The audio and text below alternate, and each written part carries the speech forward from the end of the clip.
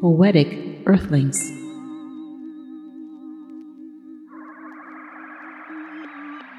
Before we get started in the special bonus episode, I would like to thank Jennifer Willis. She's a new friend of mine on Twitter and also a fabulous writer. I can't wait for you to hear her in season 3 of this show. Also, Tiffany C. Lewis has a new book out, or it's coming out very soon. I'm going to let you know the details when the book launches. Special thank you as well to Brent Stark from the Precious Commodity podcast. If you like this show, you will really like his. In fact, I'm the producer of his show as well. So check out his show, The Most Precious Commodity.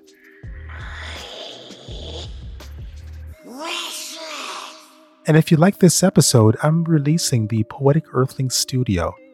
So I could take your material, your story, and produce it.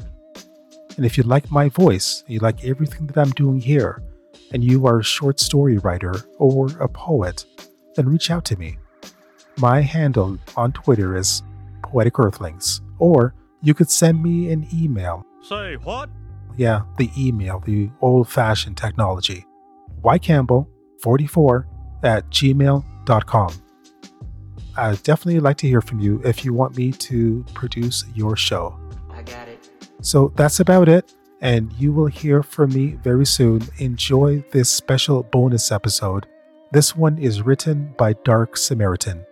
It was on the first season of Poetic Earthlings, and here it is again. I'll talk to you on the other side.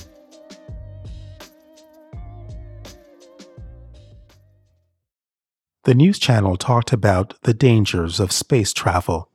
Right about now, the capsule is going about 400 miles per hour.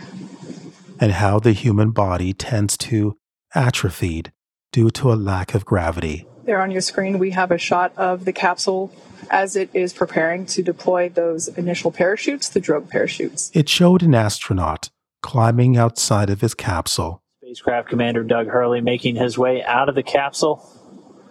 And it looks like we've got him out. He could barely move one foot in front of the other.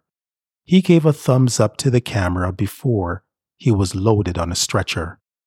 My wife watched in horror, offended by mankind's hubris of thinking we are made for extraterrestrial travel. News reporter talked about the psychological impact of floating around in the metal container, hurtling into space. And it turns out the psychological rigors are among the most important to consider. Do you walk away from this reasonably optimistic that human beings are well adapted to do that part of it, the psychological rigors? Some of them are, but I've also flown in space with people that I don't think should be someone that spends a really long time in space. I think it's for a certain type of person. There's hundreds of thousands of people in our country that have the endurance to do a mission to Mars someday, absolutely. I admire their sense of adventure, their can-do spirit, their tiny bodies thrown into orbit. Call me crazy. Everything is safe down here. Things happen by clockwork. My boss is a jerk and I'm not getting any younger. And no one loves a poet until he's dead. Musk's mission to Mars might sound like a fictional story, but the billionaire's vision is quickly heading towards reality. If he and his brainchild SpaceX can take the human race from Earth dwellers to a multi-planetarium race, it will be the most ambitious and... Decisions are made by the higher-ups in the government. Their strings are attached to my back and neck. They tell me how fast to run and who to worship, and replaced Jesus with a paycheck.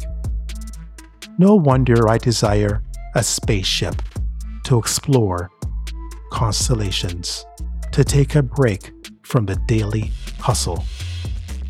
News reporter talked about a solar mission in an advanced rocket ship that could move beyond ultrasonic. That's crazy! Who in their right mind would sign up for that? My wife enjoys arguing with the news anchor and shaking her fist at the screen. I didn't respond. I learned that the key to a happy marriage is to keep your mouth shut and do as you're told. Few days later, I entered my name into a raffle. Didn't think anything of it. Thousands of space enthusiasts threw their name in the hat. I would be surprised if they called me back, but it wouldn't be much of a story if they didn't do that. I was excited, nervous, and confused. Why would they choose a married middle-aged man to take a one-way mission to Mars? We only made it seem like it was a raffle. An impressive-looking fellow with well-defined features and grease-lightning hairdo continued to speak. We went through all the candidates, crunched the numbers, and trusted the algorithms. He still didn't answer my question. But I didn't press the issue. The dream of a space flight was only weeks away. Why get bogged down in the details? I'm sure Neil Armstrong didn't ask a boatload of questions before he landed on the lunar surface. We copy you down, Eagle. Houston, Tranquility Base here. The Eagle has landed. Was he excited, nervous, and confused just like me? These were men born from a different soil, made out of titanium and a sense of adventure. My wife was out of the loop. I know. I had to tell her, right? You have to tell your wife. The worst thing she could do is to flip out and say no. But I'm the man, the modern-day Neil Armstrong, the one chosen out of thousands and thousands of candidates. Besides, who needs her permission? I don't ask a million questions, so I should be able to come and go as I please. My male bravado melted away when I approached her. A butcher knife was in her clutches as she sliced through a chicken. 17 years of marriage, almost 2 decades of joy and pain. In a few days, I will be in a capsule and hurled further than mankind ever traveled. More than likely, she will mention the health complication and what a selfish decision to abandon the marriage, and then throw the butcher knife in my direction. I could say I'm doing this for science and to bring humanity into balance, and my sacrifice will pave the way for future generations. She stopped me before I went into my speech. NASA called. She put down the knife, avoided eye contact. What was she thinking? I'm cool with it. I couldn't believe my ears. She's probably not aware that it's a one-way trip. I explained the details, but she wasn't fazed in the least. She opened the bank app on her phone. My eyes froze. $5 million was deposited in her account, courtesy of the government. My wife mentioned all the items on her wish list and the expensive Bora Bora trip. I've never seen her like this, so happy, so giddy like a schoolgirl. But isn't she going to miss me?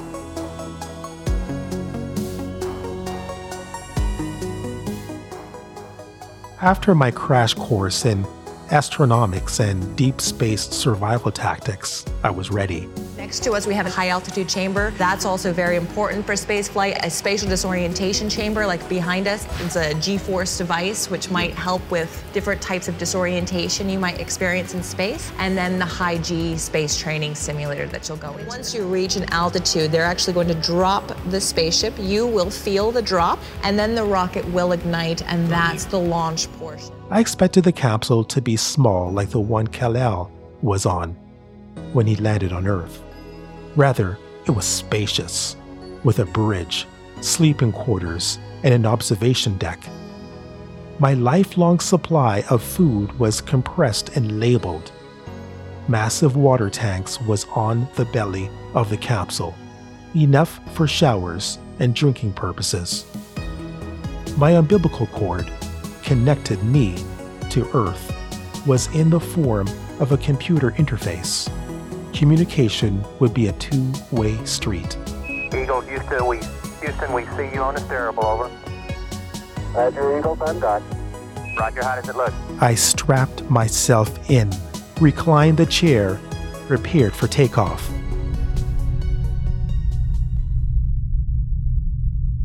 Engines rumbled. All systems prepared to launch. We are standing by.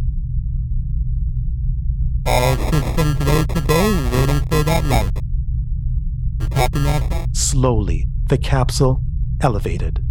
A countdown blasted through my helmet. 10, 9, 8. Second thoughts weaseled their way in, but it was too late. At 0, the capsule launched like David's slingshot.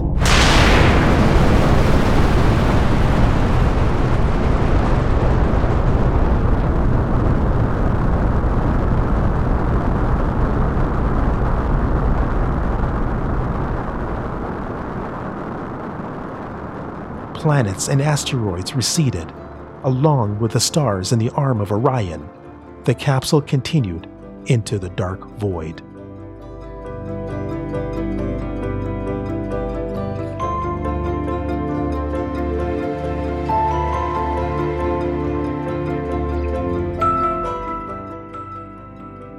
My watch stopped ticking. The computer panel displayed random letters and shapes. The capsule slowed down, almost coming to a complete stop.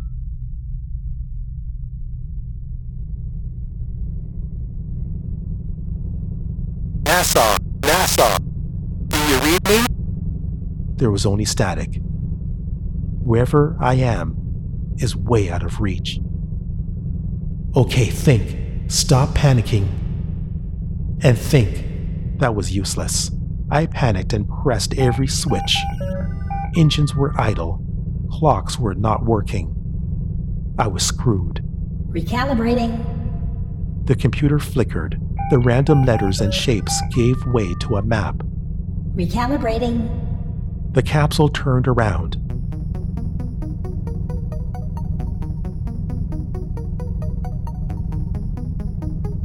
I breathed easy when I saw the Milky Way straight ahead.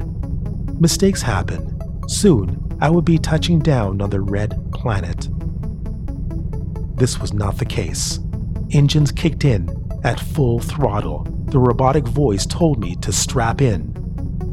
In what seemed like mere minutes, I flew past Mars. A few moments later, I breached Earth's orbit. There must be a mechanical error. That's why they are pulling me back. I tried reassuring myself. The engine stopped.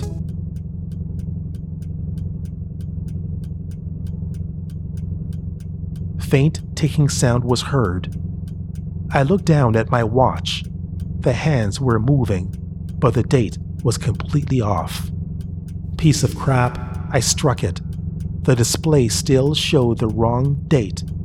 More precisely, it was off by 400 years.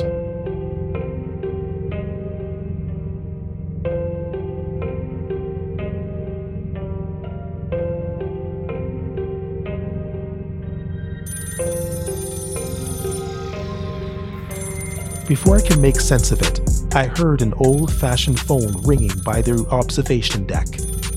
I followed the sound.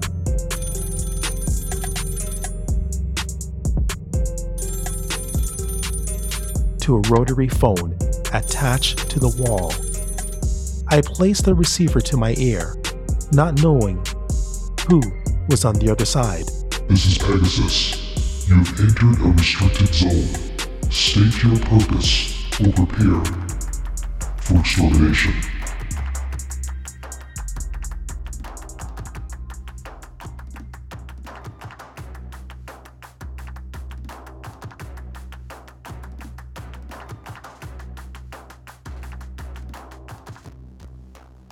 The Quickening, Part 1. Written by Dark Samaritan. And produced by York Campbell.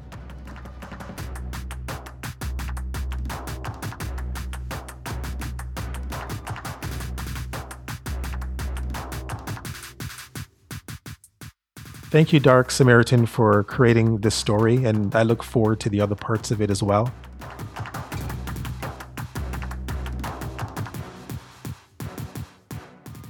If you want to reach out to Dark Samaritan, you could go on Twitter. His handle there is @SamaritanDark. That's @SamaritanDark.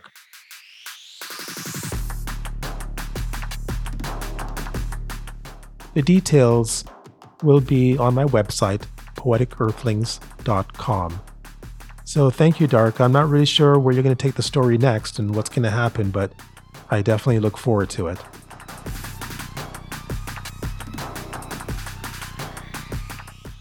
And also, thank you for listening to this show. To get a hold of me as well, you could reach out to me on Twitter. My handle there is Poetic Earthlings. You could also send me a DM and to see what you think about this show as well and other past shows. And also do me a favor, spread the word about this show. It's really great to hear from people all around the world. It's very, very encouraging. As you know, I'm here in Canada, in the Ottawa Valley. And it's not like a major city, a major metropolis. You shut your mouth. Or this is going to the next level. You got that. But I'm receiving people from parts in California, in Nigeria, in India. And so it's really, really encouraging. So thank you so much that this little podcast is spreading literally all around the world. Don't mention it. And also, if you could do me a favor, if you like this show, and I know that you do, you could go to the website, buymeacoffee.com/Poetic Earthlings. There you could leave a donation, a gift. If you give on a monthly basis, then you'll receive brand new material, remixes, and experimental things that I'm working on. Thank you once again for listening to this show. Special thank you to my big brother Elvis. Remember, be kind to each other. Be a good earthling. And I'll talk to you soon. For the eyes of the world now look into space, to the moon, and to the planets beyond. And we have vowed that we shall not see it governed by a hostile flag of conquest, but by a banner of freedom. We have vowed that we shall not see space filled with weapons of mass destruction, but with instruments of knowledge. Yet the vows of this nation can only be fulfilled if we in this nation are first, and therefore we intend to be first.